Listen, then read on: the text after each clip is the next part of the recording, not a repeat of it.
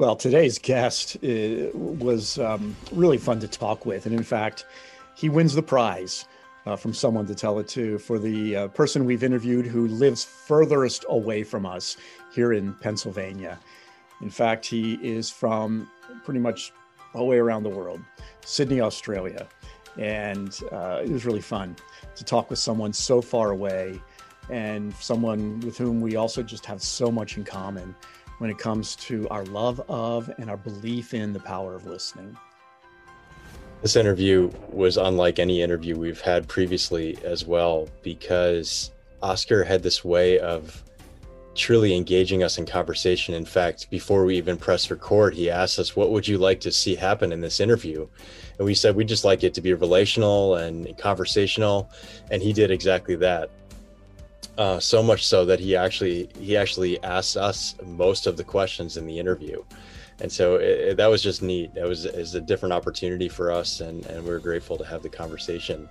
We always have a list of questions that we hope to ask or, ask from during every interview, and we never ask them all, and it depends how the interview goes, and we ask other questions in response to what people say. But I think in this one was one of the interviews where we least used our questions because it was just a really neat conversation, and with him asking us as many questions or more questions than we asked him, we didn't need our questions so much. So we hope you're going to enjoy this one because it really was a lot of fun for us to do. Yeah, and I'll add one more thing before we read his introduction here, just so you can know a little bit more of Oscar's story. We lately have been asked to do more interviews where we're on the other side of the microphone, which has been neat. We just had an interview with one of our former guests on the podcast, Raquel Ark from Germany. And for those of you who would like to tune into that episode, you can learn more about her. I think it was called Listening in Business. And we had a lot of good response to that episode. And then we just were on, a few weeks ago, we had the chance to be on her podcast called Listening Alchemy. So you could find that through her website, listeningalchemy.org or .com. And we look forward to sharing that. So another interview that we've been asked to participate in is a YouTube live interview, and you can find that on our social media channels as well. So Oscar Trimboli is an author, speaker, host of the Apple award-winning podcast, Deep Listening.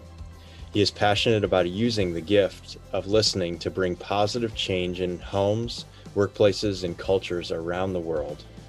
Oscar has experienced firsthand the transformational impact leaders and organizations can have when they listen beyond the words. He believes that leadership teams need to focus their attention and their listening on building organizations that have impact and create powerful legacies for the people they serve today, and more importantly, for future generations. Oscar lives in Sydney, Australia with his wife, Jenny, where he helps first-time runners and ocean swimmers conquer their fears and works to end cancer as part of the cancer research charity Can2. Welcome, Oscar, to the Some of the Tell 2 podcast. So good to have you join us today. G'day, Tom. G'day, Michael. Looking forward to listening to your questions. So is it true it's 6 o'clock in the morning, if we're correct? Yes. Yeah, I'm an early riser, so it's not a problem. 4:45 is my kind of standard wake up time. And when you're on a quest to create 100 million deep listeners in the world, the East Coast USA time is the starting point for all of that. And you finish up on London time. So yeah, this evening is finishing up on London time with a meeting at 8 p.m. Sydney time. But I'm always in bed by 10 o'clock. So, me and sleep are really important business partners, because if I don't sleep well, I don't perform well, I'm not useful for those I serve. So, I got to listen to the body. Well, we'll be honest, both of us are both early risers, but doing an interview at 6 o'clock in the morning, probably not what we would self-select for ourselves. But so we applaud you for doing that with us today. No problems. We're not sure if we're as articulate at that time of the day as we would like to be, but we applaud you for doing this at this time and for being so willing. Thank you. Looking forward So to it. So that's a good place to start for our conversation together. What inspires your passion about the gift of listening and getting yourself up at 6 o'clock in the morning to talk about this topic? Look, in 2012, I was sitting in a very complex budget setting meeting between our head office in Seattle, regional office in Singapore, and Sydney in Australia. And there were 18 people over video conference, and it wasn't going very far. And at the 20-minute mark, the vice president of our local business looked me straight in the eye and said, "Oscar, I need to speak to you straight after this meeting." And the only thing that was going through my head, Tom, is, how many weeks of salary have I got left? Because surely I'm going to get fired. and in that moment, I went, I'm going to get fired, and I don't even know what I did. So the meeting finished. It was about a 90-minute long meeting. And Tracy asked me to close the door as everybody left. So I certainly knew it was going to be one of those pivotal kind of meetings. And she said, "You don't even know what you did at the 20-minute mark." And the only thing going through my head was, I'm getting fired and I don't even know why. This is great. And Tracy said something very profound in the moment, but I didn't think anything of it. All I thought about was, I'm not getting fired. She said to me, if I could code the way I listen, I could change the world. And the only thing that I could blurt out of my mouth at the time was, "Tracy, do you mean code or code? And she said, "No, Oscar, code." Because I worked at Microsoft and we wrote software. So she meant to code. And eventually I will. That's one of the things I'd love to do, is to build a listening app to help people in the workplace to listen beyond the words. So that passion was a fire ignited by somebody else. And I often think it's not my idea. It's just the idea that's coming through me. And it's my responsibility to explore how far I can take the idea for the rest of my life and beyond, because I didn't start off with wanting to create 100 million deep listeners in the world either. Somebody said to me, you should put a number on that, Oscar. And I said, yeah, 100,000. And they looked me straight in the eye, Tom, and said, "Well, come back next month and add a zero." And my head exploded. It's like, how can you go from 100,000 to 1,000,000? That's impossible.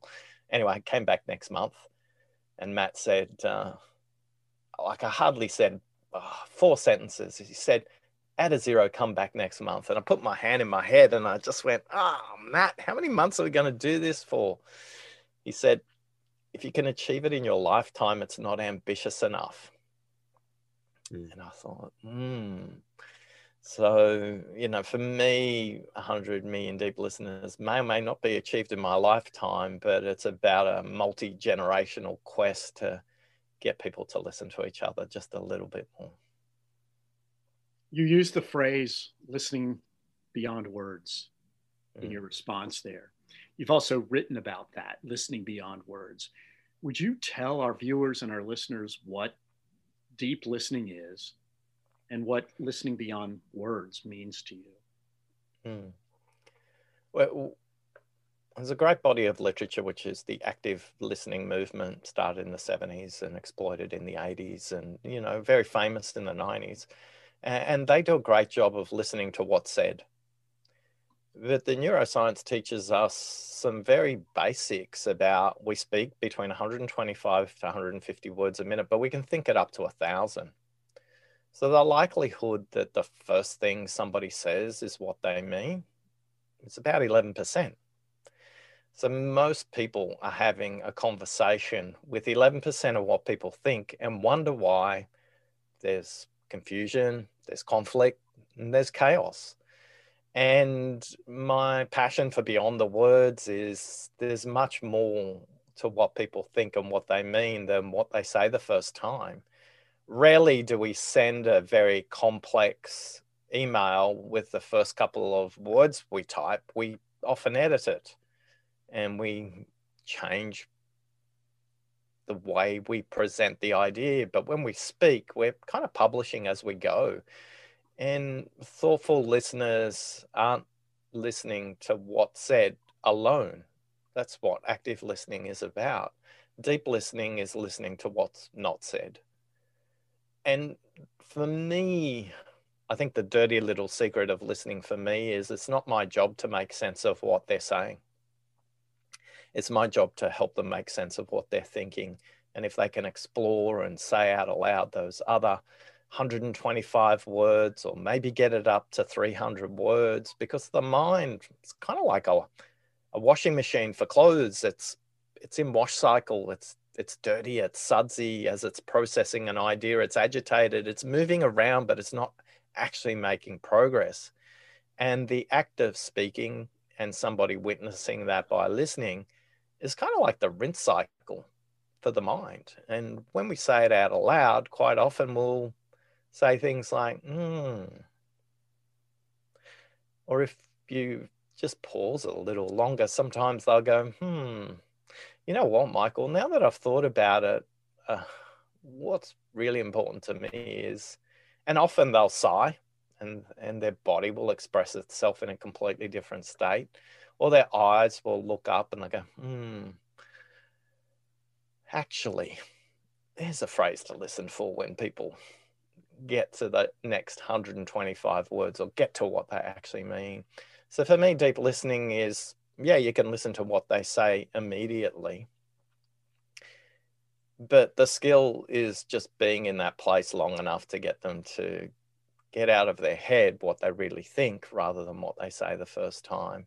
And it's that part of listening, the deep part of listening, that I think is transformational, that's an impact beyond words, because finally that counterpart gets to connect with what they mean, not just what they say.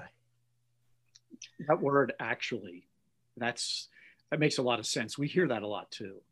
And you do realize that that is, in many cases, in many ways, a turning point in a conversation, the turning point in what someone is saying, that they're really getting then to the heart, much more to the heart of the matter. And that is an important word. So thank you for reminding us of that and clarifying that too. Yeah, first off, we'll say that we can't speak highly enough about your book, Deep Listening. We've utilized it several times. We do a lot of work in healthcare, and it's come up in our training work several times. And we're constantly encouraging other people to join your movement. So, and our movement collaboratively here. One of the things early in the book, you state every human craves most is to be heard. And how does that relate to deep listening? I think in being heard, people are noticed.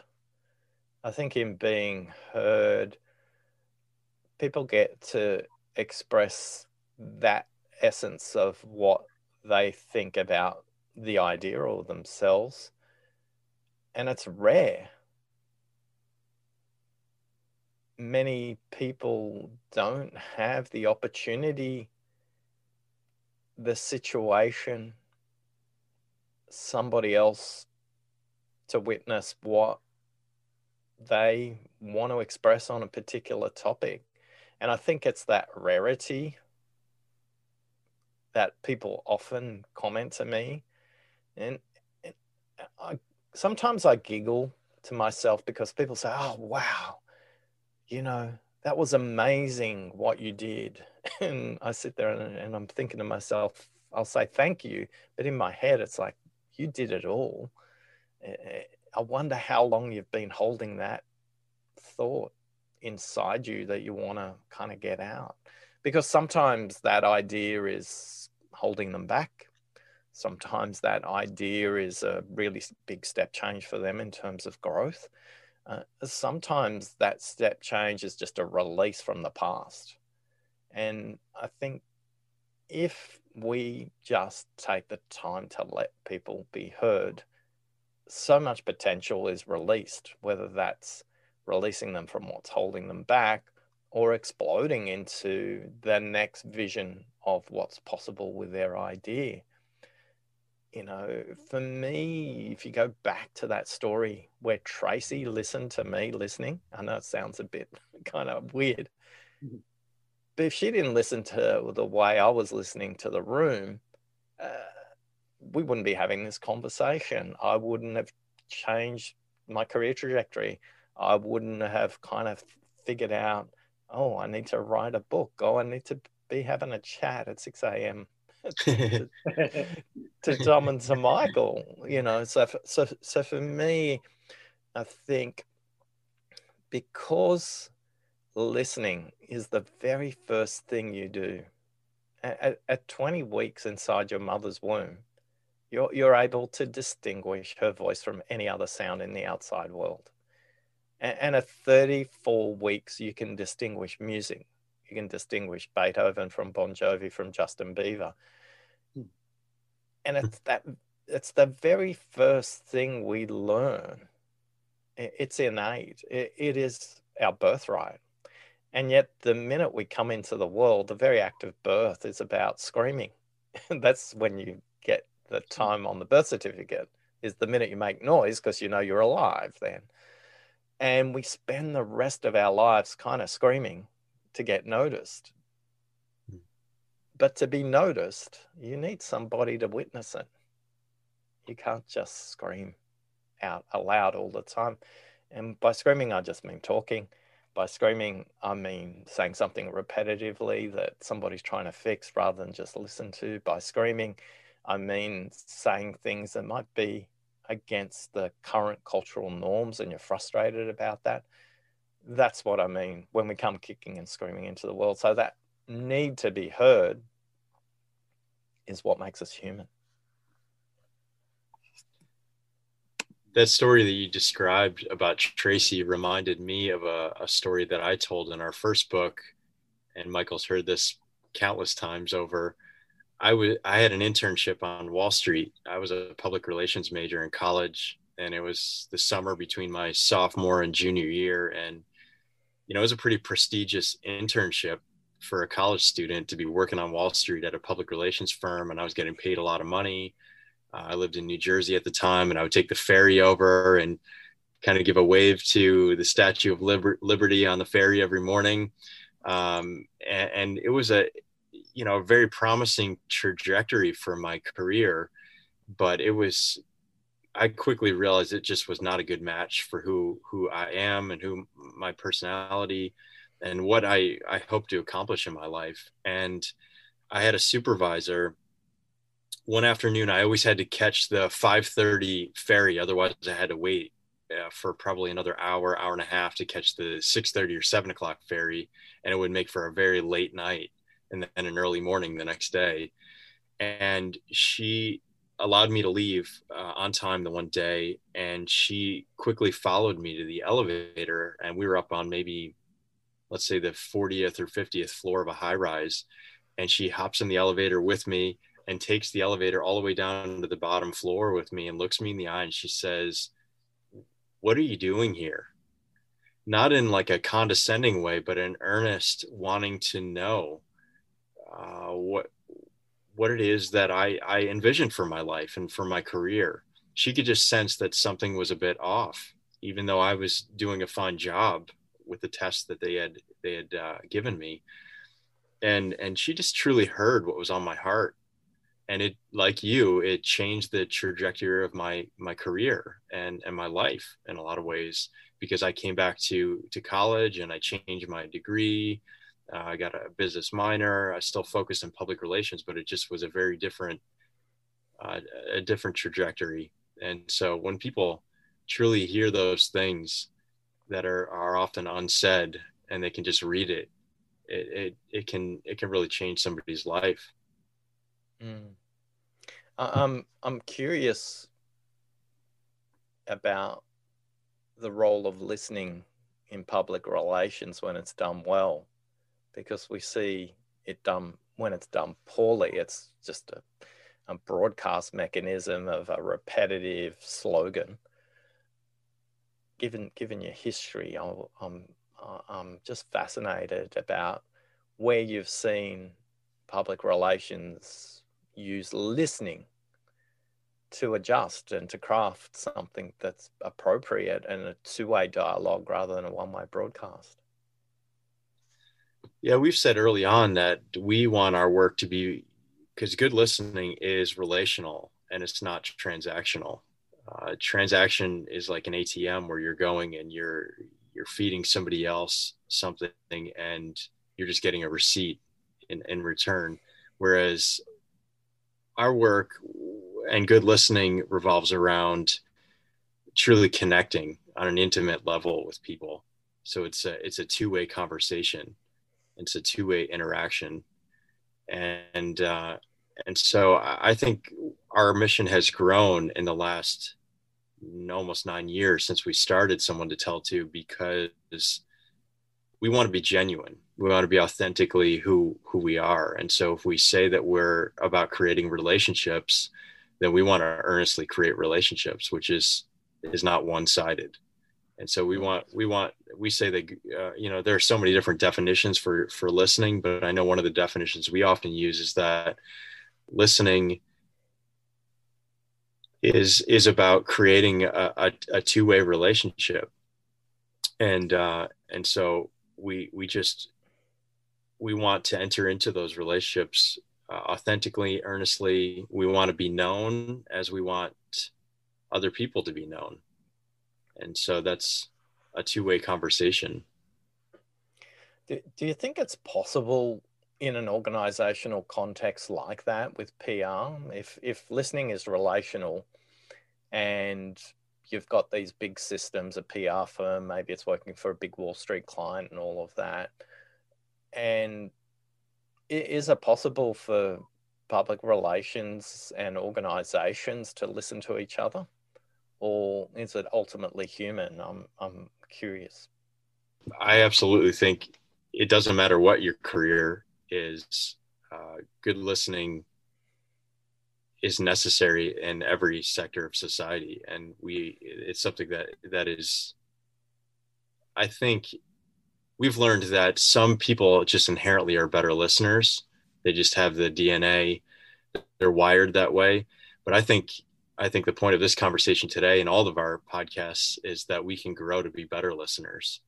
And so I think getting back to this definition that I described a moment ago about the goal of listening to know and be known, I think there's always more to learn about other people. And so whether it's public relations or sales or marketing, if you're earnestly wanting to know your customers or your clients or whoever you're interacting with on a given day, there's always more to know. So it comes down to growing as a listener, to foster greater relationships. And Michael, feel free to add to that. But I'm only speaking from my experiences in public relations. Yeah, no, I was curious at the look on Michael's face when I posed the question. It was very quizzical, Michael, when I posed the question. It was. I just think, wow, I thought it was a great question, and I'm not quite sure if I would know how to answer it. But as I hope I'm listening well, and as well as I'm thinking, I do think that it begins with individuals, that we have that those of us individually, it's important that we are curious. It's important that we are interested. And when we are curious and interested in others, how they feel, what they think, what they like, what they don't like, and when we're curious, and we can learn more about people.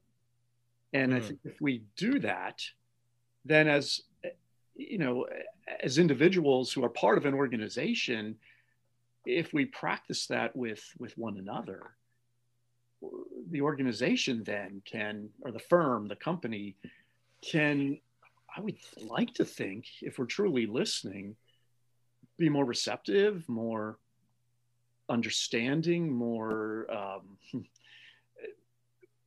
in tune with what people need, with what they want, what they're asking for. So I think organizations can listen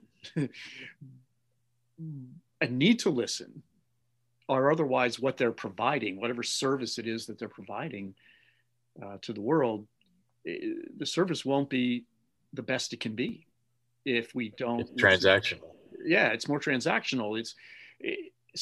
But I think it begins with individuals believing that we need to listen in order to provide the very best service, product, or knowledge that we can.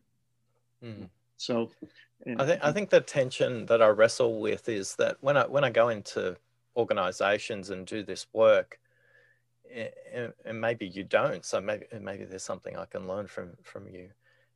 The tension is that people operate in a system that has culture and rules and boundaries and systems and processes that none of which support listening. It doesn't reward listening. It doesn't promote listening. There's a whole bunch of counterintuitive things that when you work with an organization and you start to get them to explore the cost of not listening, as an example, very quickly they come to realize that these things are things that are promoted in the organization. And you just look at the investments, and we'll stay with public relations inside an organization. The dollars they invest in getting a media release out versus not just researching, which researching is a really good way of hearing, but listening is taking action based on research. And I always say, they research their employees. What do we need to change? And most times employees just say, do what we asked you in last year's employment survey, or the customers will say, do what we asked you to do in the last product survey. And if it doesn't happen, there seems to be much fewer consequences than the systems that measure how much media coverage we get, as an example. So I'm just curious if the organized people who you work with have this tension in the organizations they work in where, yeah, it's good to talk about listening, but ultimately it's the best speakers that get rewarded, not the best listeners. We definitely hear that and experience that and are frustrated by that. And there's a tension there. I think we see part of our job, part of our mission is to help people and ultimately organizations to value listening as a means first to provide better service. And it also, if we get to the practical matters of it, it helps the bottom line. I mean, if an organization is helping to meet people's needs, their true needs, not their perceived needs necessarily, but the needs that are real because they've heard what they are, we think, the bottom line financially is better. And so we try to appeal to businesses, organizations like, with that, at least partially, to help them to realize that listening is so important. But you're right that most company cultures, organizational cultures, do not value it the way it needs to be valued. But we hear, for instance, we'll just use an example of healthcare. We do a lot of work in healthcare organizations. We hear a lot from patients, of healthcare organizations that they've not been listened to, that they haven't been heard, what they're really feeling, what they're going through, what they fear, and that their concerns are often not heard. And part of our role with healthcare organizations is to implore them to understand and realize that listening to their patients is very, very important and makes a huge difference in the way patients then feel and react, and their family members too, their loved ones. So but that's a brilliant example, because for me it's like, yeah, it's obvious, and I know the research tells us that a medical professional that listens is 5 times less likely to get sued for malpractice than one that doesn't. But tell me where the systems you work with are valuing that, as opposed to measuring, the time between patient, they're reducing consistently the amount of time they're spending in a patient dialogue. That's where I'm kind of dancing with this tension, going, the system's forcing people to speak less, and dialogue less, and yet the evidence is like, what do we need to do as professionals to do a better job of giving the evidence to these people? So what is it that we're not listening to promote the power of listening is what I'm kind of dancing with right now in this conversation.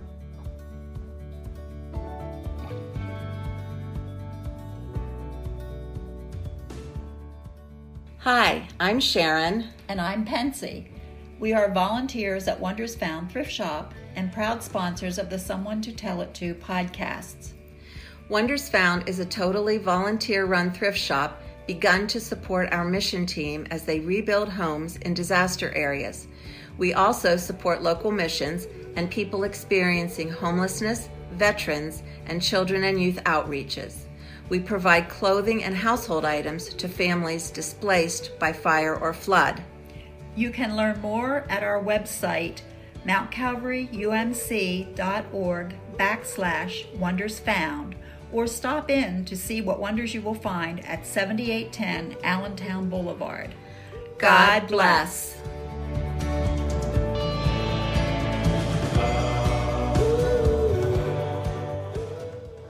One question that we'd have for you that I think would be helpful for us even in response to that is, what does not listening cost us organizationally and personally?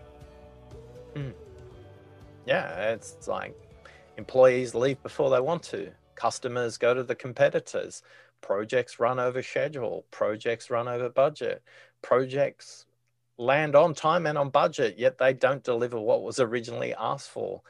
The cost of not listening in the workplace is consistently lack of productivity, lack of engaged employees.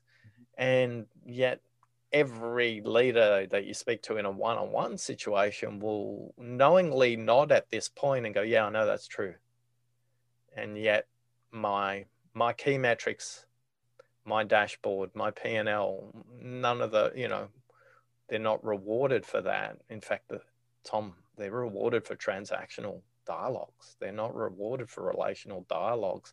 So I guess I'm just speculating that what is it we need to listen to professionally to do a better job to share the impact of listening for them? Because right now, when you search on Google, people search 100 times more for speaking training than listening training.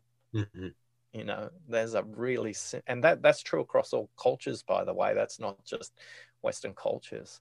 So there is a systemic bias towards communication equals speaking, and transactions matter more than relationships. Whether that transactions for a vote or the transactions for an order or the transactions your employment contract. I think there's probably more I can do, at least, to give voice to that, because the people I work with crave it and yet struggle in that system. That's whether that's public sector systems, whether that's commercial systems, whether that's for-purpose systems. They're all struggling with that. So I'm not expecting an answer. I was just curious of whether you encounter similar issues. Well, we do. One of the very simple things, we've talked about these things and written about them as well, but they continue to crop up. And one of the things we hear sometimes, someone, they ask what we do, and we try to explain it and says, "Oh, so you just listen?" And we hate the word "just" because it implies something. It diminishes it. So that's all you're doing, and as if listening is easy. As if it doesn't take a lot of energy and a lot of intentionality. And so that we hear that, and that frustrates us. We had an example about 2 years ago where we spoke to a healthcare organization, a group of 50 doctors, nurses, and social workers in this organization. And we were talking about how to listen with compassion and with intentionality. And one of the doctors in the audience raised his hand and said about how much he values that and works hard to spend time with people and not rush them through their, their appointment, and to really try to hear what, to get to that word. He didn't say this, but in essence, that word actually, this is how that you had mentioned. And he seemed very sincere and and we loved that. There was a break then in the presentation, and the CEO of the organization, whose job it was not to see patients, but his job it was to answer to the board, whose job it was to look at the bottom line every day, whose job it was to assess the numbers, came up to us and said, "That doctor and I, we go at it all the time. There's a tension between us, and I really have a problem with him." And he said, you guys really walked into it today with what you were just saying, because it basically it illuminated this tension that between those two. And it was hard to know what to say to that. We listened to the CEO, and I don't even remember, Tom, maybe you do, how he responded. But what I do remember, so that was his take on it. His job was to look at the numbers, bottom line. The doctor's job was to actually listen to the patients and help them to find the healing and the help they needed. We had the head doctor of the organization that then also come up to us afterward and say that basically what we were saying needs to be heard. And what she was saying to us, that there is a tension between the caregivers and between the bottom liners, and how to do their job. So yeah, we do run into this, but we continue, hoping against hope, I guess, that we are conveying a message that seeps through. We certainly hear that it does, especially to those who are giving care. But we've also heard it from the CEO types as well, those more in the administration who, see some different things each day and have to answer to different people than the caregivers do. So it's real and it's there, but we continue to try to put forth the message of how important it is, and to live and to find a way through that tension. Because the irony for me is, to create 100 million deep listeners in the world, I've got to do that by speaking. Mm-hmm. Yeah, you're right. And so do we. We have to do it by speaking, by writing. But our speaking and our writing is informed, we hope, by our listening. And we do a lot of telling the stories of people to whom we've listened, and what we hear from them, what we learn from them, and where those actually moments emerge, and then what happens when they do.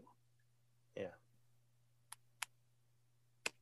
because I think often we think about listening just as two people in an interaction. But again, in these systems, there's a lot of team meetings where people don't even get the opportunity to speak. Mm-hmm. Often I'll say to a leader I'm observing, how do you think that meeting went? Oh yeah, it was awesome. And it's like, okay, how many people were in the meeting today? Well, there were 13. How many people spoke? Oh, 13? No, I was keeping track. How many people were speaking? And they said, 8. I was like, try again. I said, there's 4 people spoke in that meeting, and you were one of the 4. So 3 people were speaking in the meeting. What did you miss out on? It kind of reminds me of a meeting I was hosting 2016, and I always remember it was 5 to noon. It was 5 to 12, and the CEO was kind of tapping on the table, going, pointing to the watch, saying, lunch is coming. Can we wrap it up? And we were going through an exercise which was describe this organization as an animal, and the room is 12 men, 1 woman, and the woman represented the finance function. And they were an organization that were growing, but they had stalled, and they were all describing the organization as an eagle or an osprey or some kind of bird of fast movement and swooping, a seagull or some kinds of things like that. And we had heard from 12 of the 13 people when the CEO was staring at me with his laser beam eyes. You know, if it was a cartoon comic strip, his laser eyes would have blown my head off because he was hungry and he wanted to eat. And I noticed that one person hadn't spoken. So I didn't ask her. I didn't say, "What do you think?" Or I just turned to her slowly and just gestured with my arm, and slightly created this gap between me and the CEO. So I was between him and her. And she said, "I thought it was obvious." And she stopped. And I just extended my arm out a little bit more. I didn't make eye contact or anything like that.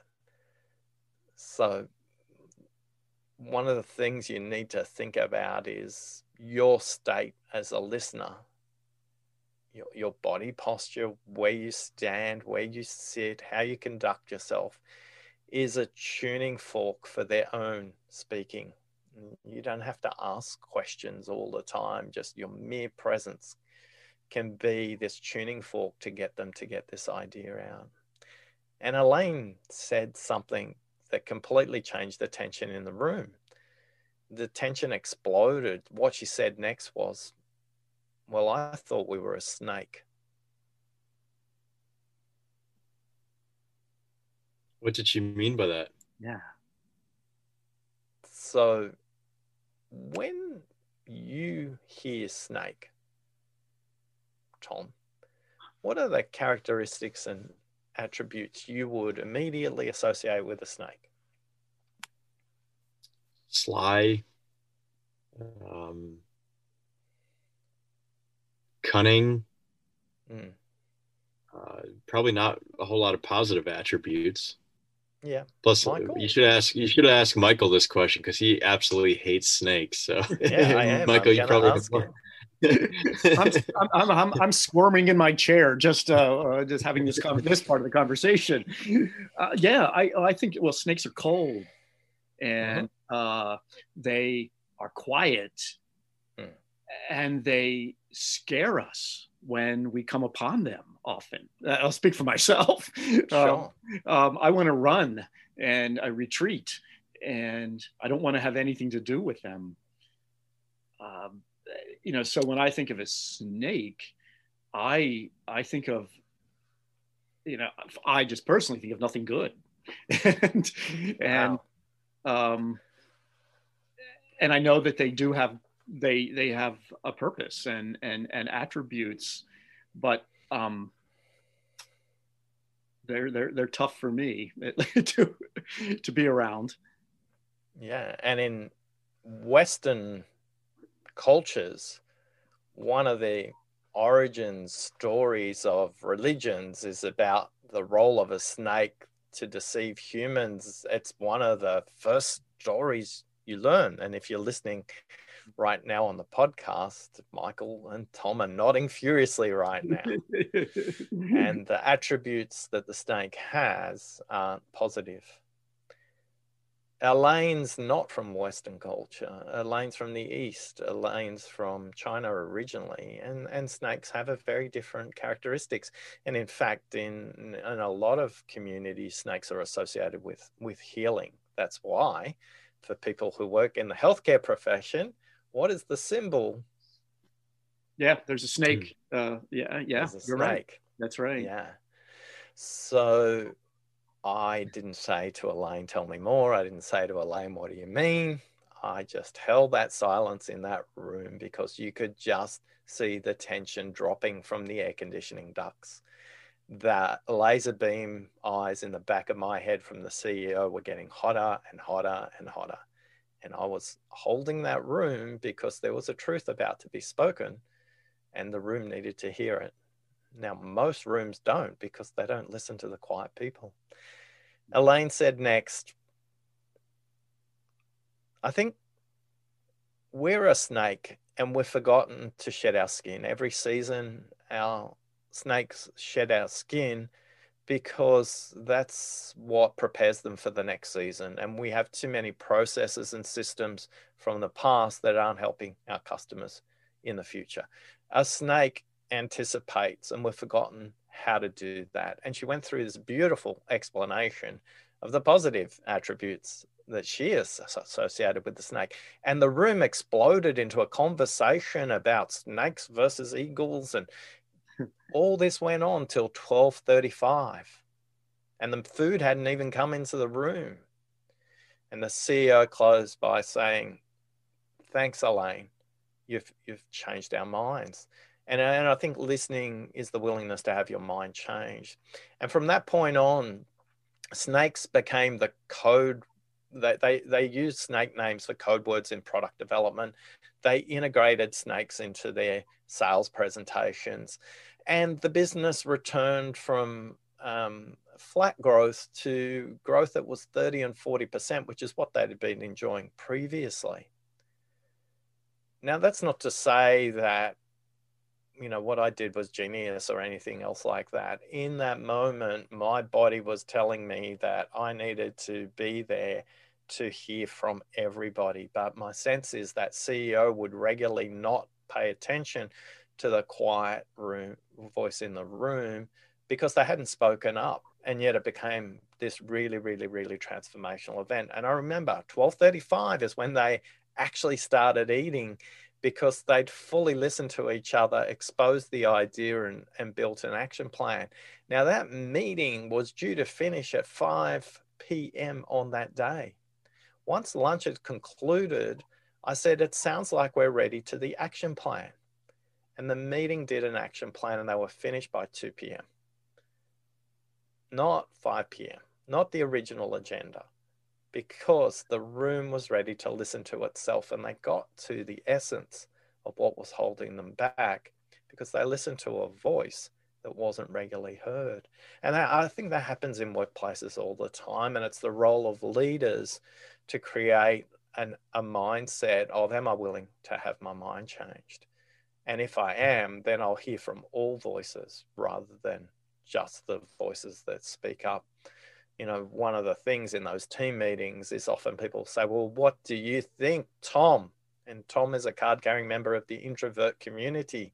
That is a guaranteed way to get a very superficial response from Tom, as opposed to, "Hey, Tom, as you've been listening, what haven't we explored so far?" It's going to elicit a very different response from Tom. Or, "Tom, what are the patterns you're noticing in the conversation that maybe we aren't?" Wow, that gets a very different response from people who are very thoughtful about how they express themselves. Often people ask me, "Well, how do we listen to the quiet ones in the room?" And don't listen to them the same way you listen to the loud ones. And it's okay for the loud ones to go first, but also make sure you create systems and processes in meetings that make sure that you bring in all voices consistently. And it doesn't mean they all get equal time, but they do get heard. I'm loving this conversation right now. Me too. Because, yeah, I'm just thinking all kinds of things about this idea of the cost of not listening. The cost is just massive.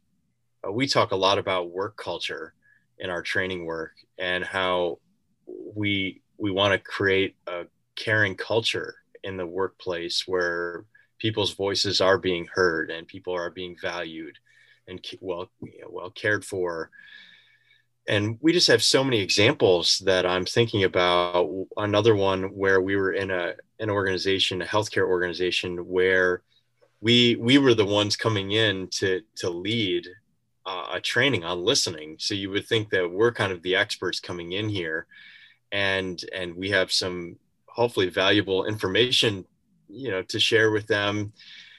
And I see you're nodding your head, but this might go in a different direction than you're even thinking about, because we had suggested one of the things we like to do is to create a context for deep listening to occur.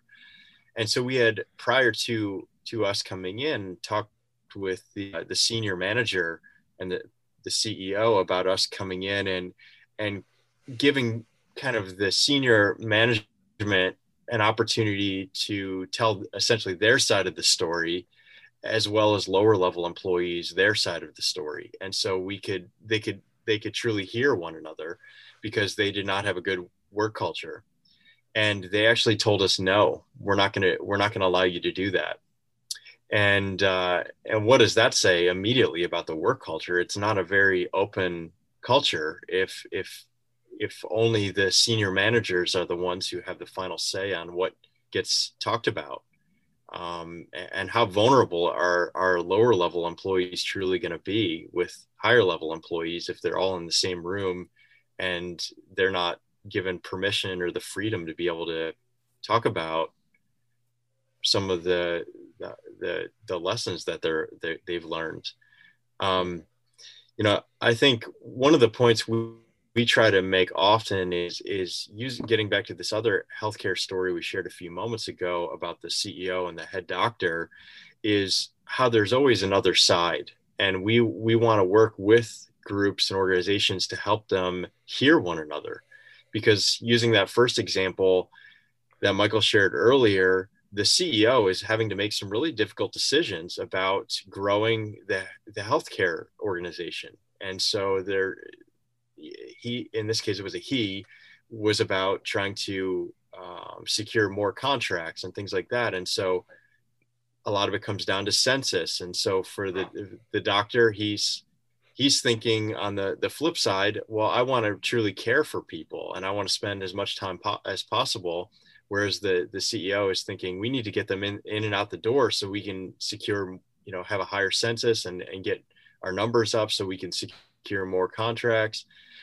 And on his end, we were trying to have the doctor understand that, like, you're getting a job because you're seeing a lot of patients. And so you have a pretty substantive salary because you're seeing a lot more people. So what I'm saying though is there's always another side, and so continuing to work so that everyone in the culture realizes there is a cost if they're not truly being heard. And in workshop situations, the very first thing I ask the room, and I'm very deliberate about how I do this, is I always ask the room, by yourself, just answer this question, and you can write as many or as few as you want, but they always do this exercise by themselves. What's the cost of not listening for you? So they do the exercise by themselves. And then they share it in groups of 2 or 3. So it's safe, but there's a little bit of risk, but there's a lot less risk than saying it in the room. Then the group of 3 will summarize the cost of not listening from that group and get the groups to build that up. And all of a sudden, the room is being listened to and nobody's being judged, or no ideas being judged, because it's the room, not an individual who's at risk. And I think too often leaders aren't elegant, skillful, and deliberate in the way they listen, because they just want, what do you think, Tom? What do you think, Michael? And not everybody's ready to tell you what they think, because they don't feel that saying their idea out aloud is going to be productive. It's going to be safe. It's going to create an environment of productivity for the room. And yet, in slowly building it up through yourself first, then a small group, a pairing or a triad, and then a room, all of a sudden you create this really powerful momentum in the room that can't be argued against, because it's not one person's idea. It's built up as what's the room thinking, and how are we listening to the room rather than judging one person's idea. You know, Michael's always coming up with those harebrained things, and Tom rarely kind of speaks up when he needs to, but when he does, it's worth listening to kind of comments that we make. And it's always, you know, I always come back to the fundamentalism for me of, you know, you cannot listen to somebody else until you listen to yourself fully. And too many people think about listening is about, you know, focus on the other person. And I would say that's interesting, but it's not powerful. And I think not enough people take the time first before they go into a dialogue to listen to themselves. So they're available to listen to another idea. But too many of us have the last meeting in our head, the fact we haven't had lunch right now, the fact we've got to do something with the kids at school, or aging parents, or whatever the thing is. Too many of us have a radio station playing in our own mind about the conversation rather than being available. And for most of us, we don't do a great job of listening first to ourselves. And I think that's the platform that's fundamental to listening that most people just skip way over too fast. You're speaking to two card-carrying introverts right now, because we No, you're not. If you were, you wouldn't admit it. We are admitting it. No. Do you get an introvert would never say it out aloud? If you were a card-carrying member of the introvert community, you never out yourself. We're comfortable with who we are. Yeah. So, I think labels are really good on jars, not on people. Yeah, absolutely. But so we hope that we are more attuned and more sensitive to those who are introverted as well, to those who are quieter, those who aren't speaking as much. Because I think partially we know what it's like to have thoughts and ideas and opinions, but sometimes have a hard time, you know, we just don't say them as quickly. We need maybe more deliberate about it, and if time's been overlooked, you know, in group meetings, have times been not heard, or sometimes felt not valued. So we hope that we are again attuned to the fact that the whatever the room is, that will be made up of different kinds of people, introverts and extroverts. Usually, more extroverts than introverts, because introverts are a smaller group of people. But we know that they need to be heard, and we sure try to listen and create a space where they can be. What tips do you give managers and leaders? Because we leave the room eventually.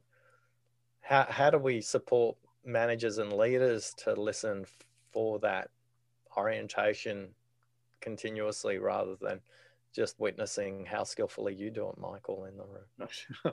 We hope we do it skillfully. But, what do we? I'm not even sure. Well, we talk about an awful lot about safety, Oscar, and I know that you talked about that in your book a little bit, and how vital it is for people to feel safe, and especially for introverts in a group setting, that their ideas will be taken seriously. And so it's up to us, I would say, as leaders, to create that context where they feel safe. And non-judgment is a very big part of what we do and what we talk about not cutting somebody off because you disagree or you think what they're saying is wrong or bad. It's how we react to people and to help them to feel that safety. And we realize that helps. It really helps for others to open up if we are non-judgmental. Thank you. One of the questions I think coming towards the end of our conversation here is what makes great listening environment.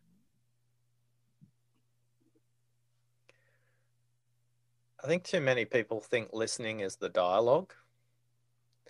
And I always say to people, listening is before, during, and after a dialogue. So when we think about the environment for listening, we have to think about it before, during, and after, whether that's an individual's meeting together or teams coming together or systems coming together. And I think not enough people think about the environment before listening commences. Before could be 30 seconds before, it could be 1 hour before, it could be 1 day before. But not enough of us take the time to be conscious of that preparation. If you take the team meeting as an example for the question about what's a great listening environment, often before the meeting, it's collecting perspectives that won't be represented in the room is one way you can be a really powerful listener.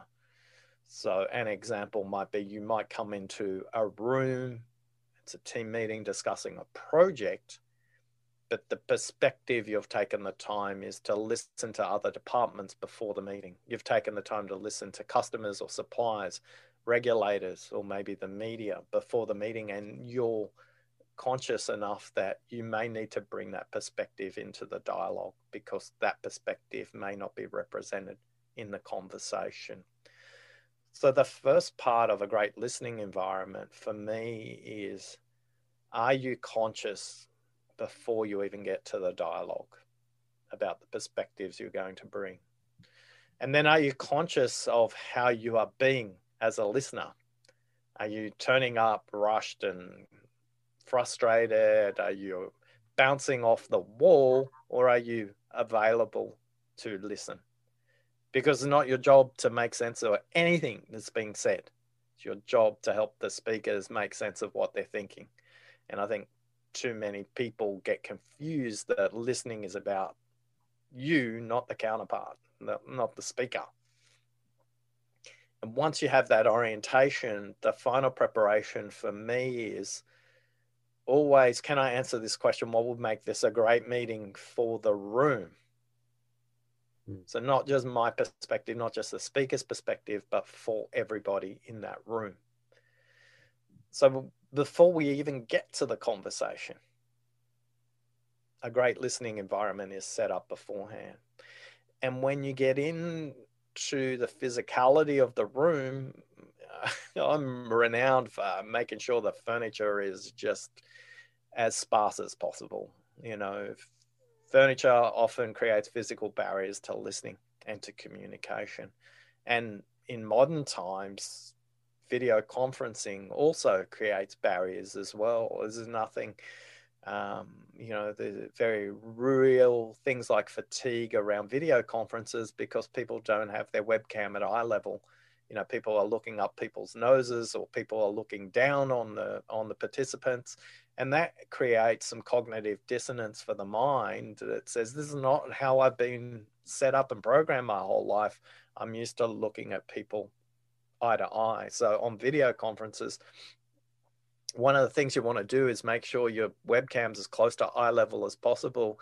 And the other thing you want to do is try and be in active speaker view rather than gallery view or the Brady Bunch view, and move the speaker's eyes as close as possible to the webcam so you can mimic a real life human eye-to-eye contact.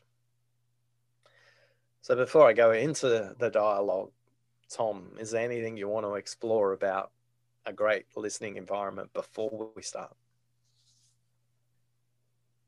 Yeah, I think just expanding on this idea of safety, I think creating a safe context for people to be heard, where I've found, especially as an introvert, if I find that there's some kind of a threat in the room, I tend to probably want to shut down. Whatever the threat might be, it can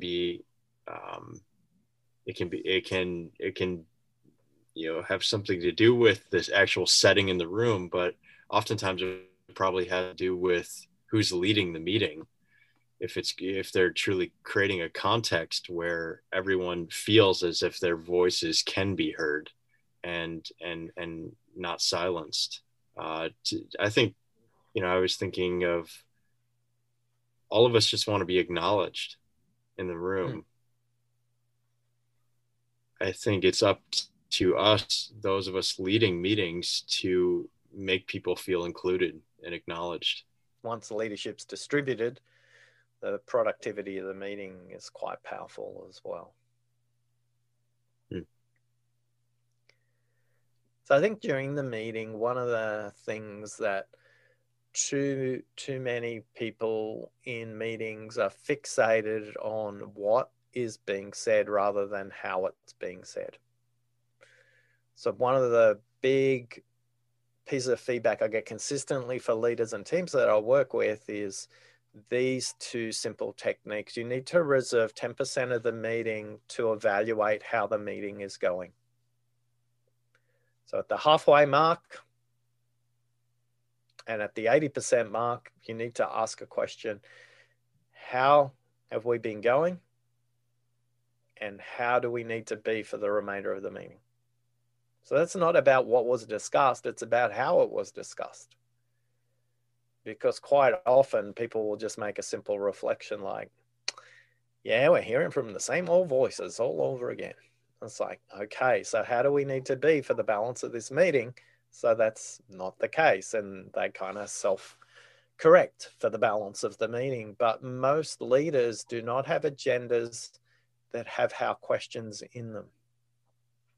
Now, in a 1 hour meeting, that is 6 minutes, 3 minutes at the 30-minute mark and 3 minutes at the 45-minute mark. It's not a lot of time, but you see the system performing much better in the second half consistently when it asks those questions.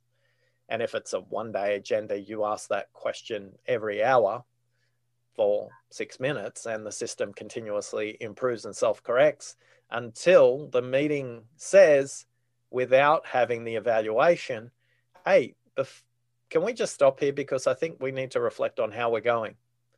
And then the system becomes self-correcting as well. And what it means is people are listening beyond the words, and they're listening to how people are interacting rather than what they're saying. So I often think not enough time is spent in agendas to discuss how we're going to have the conversation rather than what. And it's easy to do. You just look at the agenda and go, is this about a process or is this about content? And I know from my work, 100% of meeting agendas are content-based. And yet the power of getting everybody in the room to be heard is having a 10%, 6 minutes in an hour process check to go, how did we go with this dialogue? I think you bring up a really good point, because we've found even in our staff meetings, which are, if our staff members are listening to this interview, they're going to laugh about this, that we tend to not pack out our agendas heading into a meeting. We just kind of create an open space where, we'll have a couple topics that need to be addressed, but we just like it to be much more free flowing. And it's amazing how we end up in those types of environments accomplishing probably more than we would have if we just had this huge laundry list of responsibilities that we needed to plow through. Yeah. And we hope that we are giving everyone on the team the opportunity to be heard, to truly be heard, and to know what they're experiencing and feeling, struggling with, joyful about. And I think so many meetings that we've had, we end them after they're over, and Tom and I may process, how they may have gone, what we thought, what we heard. We often express how there was a fair amount of vulnerability and openness shared. How there were people who really said some things that that we're powerful. And that's what we want. And we just hope to create those kinds of environments, those kinds of settings where people can feel safe, comfortable, not judged, and know that their voice means something. Yeah. That it's significant. The question I regularly get asked is, well, that's all good and dandy, Oscar, but there has to come a point where you need to stop listening too. What do you say to those people? Well, can we throw that back at you? We like to throw that back at you. Well, what do you say to that question? Well, I often ask them, is that question coming from them, or is that about the room? So I often ask them to make an evaluation. Is listening or stopping listening about them and where they're coming from, or is it about where the room is at? Because if the theme that is being discussed and the listening taking place is repetitive, yeah, then it's a really good time to stop listening and ask people to notice the pattern. But again, that comes to asking process how questions and how we're going making progress on this topic. For me, I think sometimes the role of listener is a role of an editor, like a book editor. It's your job to shorten things, not to lengthen things.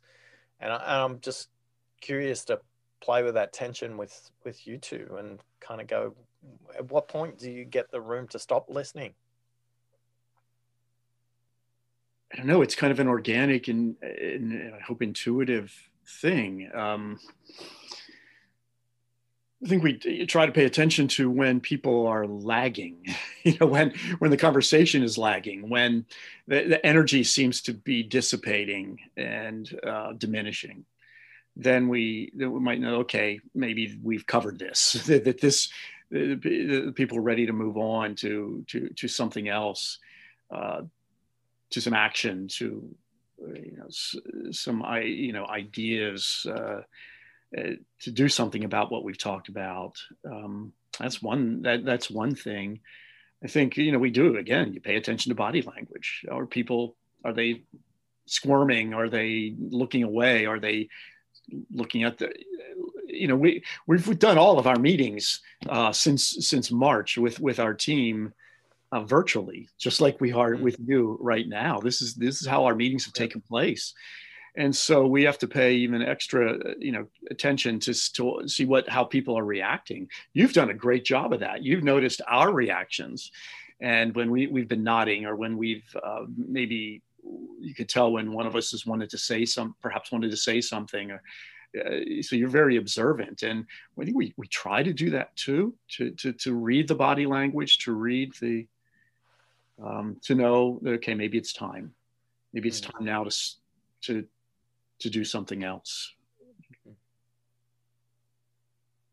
think also I'd add that you create an allotted time for a meeting, because you want to show people value with their time that they've set aside as well. So if a meeting just continues to go on and on and on, I've been we probably all have been in staff meetings at other organizations that we've worked with, where you get to an allotted time and the time comes and goes, and the meeting just continues to go on, and you feel almost devalued because you do have other commitments and other priorities.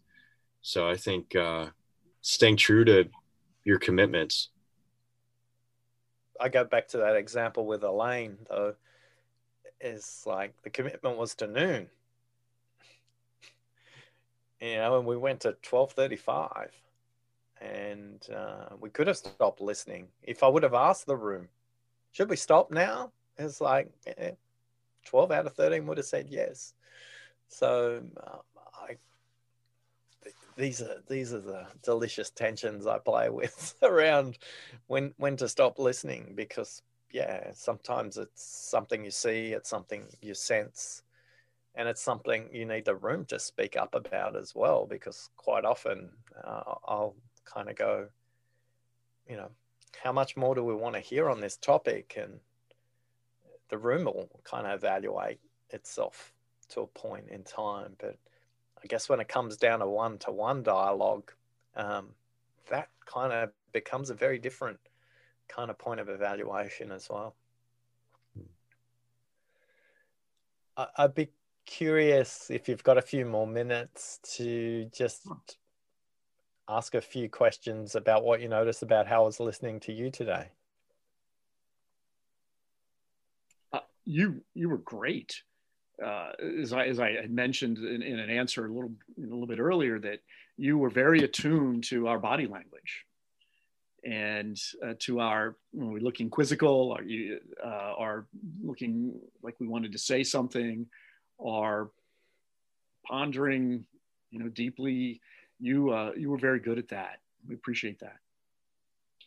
Yeah, we love to have dialogue. I mean, it's literally one of our, talk about what gets us up in the morning. It's to have rich conversations with people. Mm-hmm. And you asked us some really difficult questions today, and we love that. And I probably fell far short on a lot of my responses today, but we love when people ask us questions. Honestly, we like to be heard ourselves. Mm. And we also appreciate the fact that you were comfortable talking about the tensions between, in listening and the cultural intentions that sometimes devalue listening, or want to shorten listening because it's not valued as much. And asking questions that cause us to reflect on those tensions and how we can continually grow in meeting those tensions. So appreciate that so much. We could talk all day just honestly about that topic of what's the cost of not listening. Mm-hmm. I've been meaning to share a blog. I know Michael's read this before, but I oftentimes will wake up in the middle of the night, and that's when I sometimes have my best writing comes to me. And I was writing about this idea, and it was a fictional character I created about how he was not being heard in an organization that he worked for, and all these ideas that he had that turns out that somebody else developed his idea because he was never being heard. So I use the example of like the TV screens that are now in airplanes on the back of every seat. And I was thinking of myself, like, I had that idea. We could probably all think of ideas that we've had.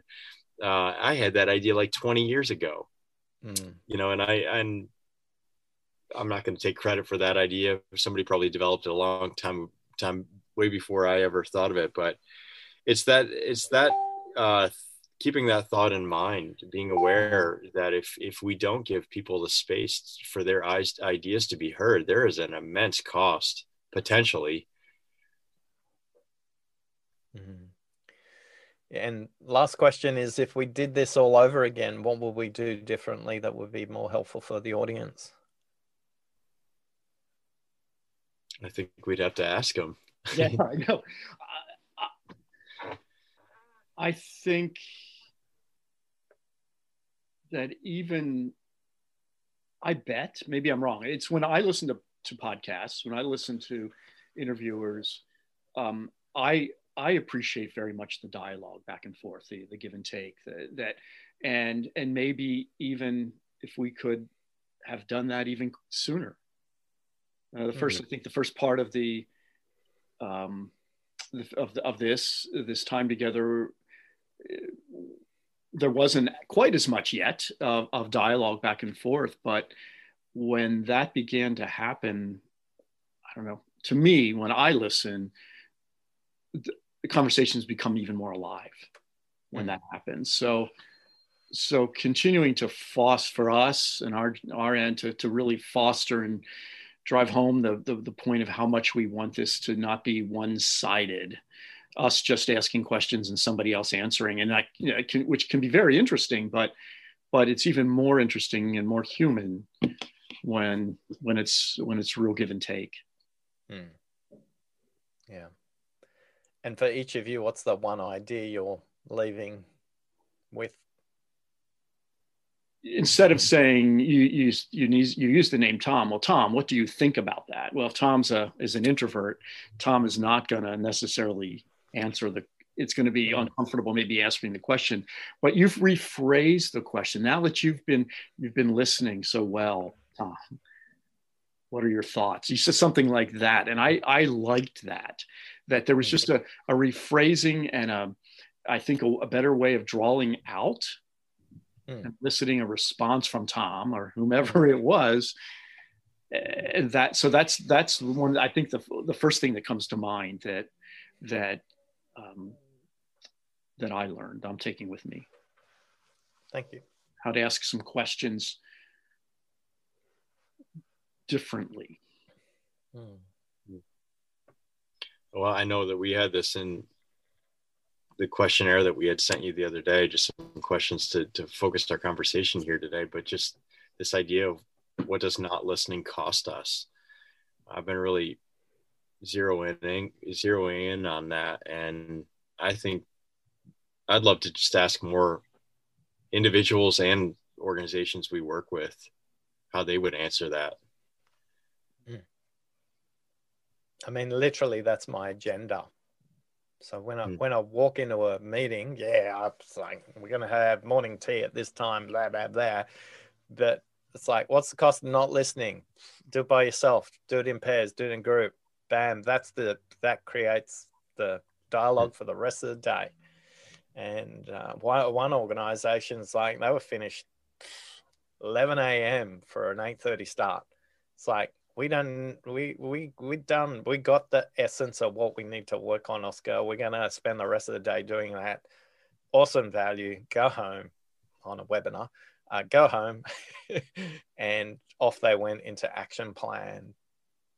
And for me, it wasn't that I listened to them. It was that I created this process that they could listen to themselves.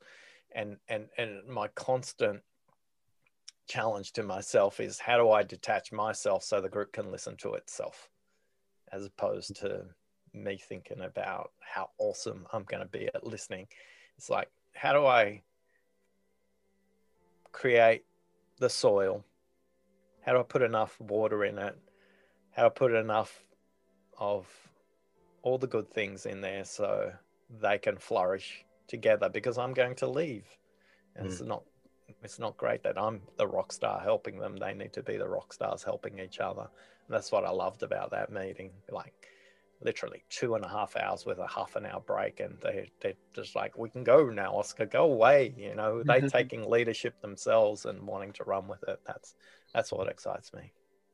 That's fantastic. I think I've been writing this down as what you're just saying about, and we want to share this with our team members, those who are leading trainings for the organization, about looking at this and maybe asking some certain questions like that. I was just thinking about that second example I had given of this one healthcare organization that we had worked with, where we actually start off, oftentimes we'll carry a mirror with us, Oscar, and we have everyone pass it around the room, and they have to we always say, you have to take a good hard look at yourself here. If you really want to grow, and you want to take this training seriously, take a good hard look. But in that one situation, the managers were basically saying to their lower level team members, we already know everything, so we don't need to really invest here. This is for you as a staff. And things just break down in situations like that. I'm about to hop on a call with a guy who he actually had worked at a church, but I think we could all think of examples like this where the leader of this church was a CEO, and he acted like a CEO, where he dominated every meeting, spoke 90% of the time, and he never felt like his voice was heard. And he's an incredibly gifted leader. And it's just his potential wasn't being fulfilled or maximized because the boss wasn't listening. So I think the implications are huge. We really valued this, and you're one of the people we've interviewed, one of the few who've actually asked us questions. And we appreciate that. Actually, we said that we were hoping this would be a dialogue before we started recording the interview, and you've actually really helped to make that the case, and we appreciate that. So thank you for valuing our thoughts and asking us questions here, because that is really nice, and we appreciate that. So I'll probably wake up at 3:00 in the morning thinking about, why didn't I answer that question this way or that way? Because I was not anticipating that today, but it's been nice. So thanks for giving us space. Thanks for making it safe for us to respond to your questions. Thanks for listening to me. It's been our joy, and we appreciate it. And you win the prize for the person we've listened to from the furthest distance away from where we live. It's going to be hard. It's going to be hard to beat this one. So we were so thrilled to talk with you from Australia, and appreciate you getting up so early and looking so awake and energetic at this early hour of the day for you. Appreciate that. I think Mauritius might be the answer to your question. Mauritius would be the furthest you'd probably, even further than Australia. Even further. Well, we don't know anyone from there yet, so maybe one day. But thank you so much for joining with us today. Great.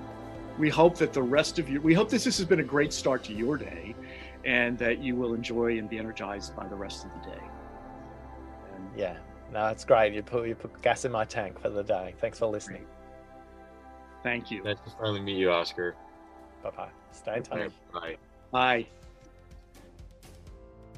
Well, thanks again for tuning in to this episode. We've been so grateful for our ongoing listening support. We know that we have a strong, faithful following that have been with us for 3 seasons now. We're into episode 2 of season 3. And we're just delighted that you've journeyed with us, and just are eager to learn and connect and build relationships and to be part of this listening movement.